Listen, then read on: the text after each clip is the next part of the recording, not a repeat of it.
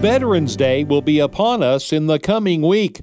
The recognition of those who've served the nation in times of war and peace is an exercise that always brings with it a sense of gratefulness and pride.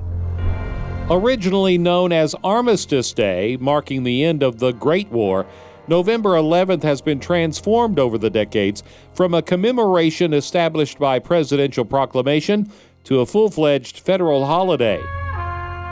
This year, the holiday takes on special significance because 2021 marks the 100th anniversary of Arlington National Cemetery's Tomb of the Unknowns.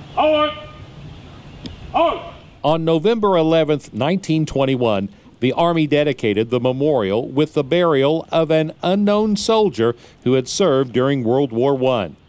Over the last century, others who were unable to be identified have been buried at the tomb. The site has become known as the People's Memorial, inspiring an awe of the valor, service, and sacrifice of all who've worn the nation's uniform. Pass on your orders.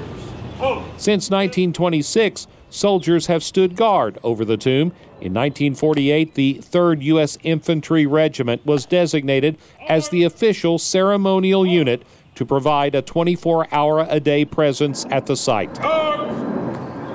Soldiers are required to undergo a strict selection process to undertake the duty, and witnessing the changing of the Guard at Arlington is riveting, with each element of the Guard's movements steeped in military tradition. Present.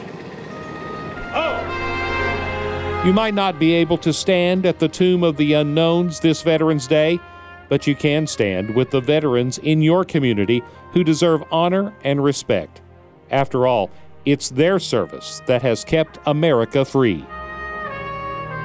Reporting for Great Plains Christian Radio, I'm Delvin Kinser.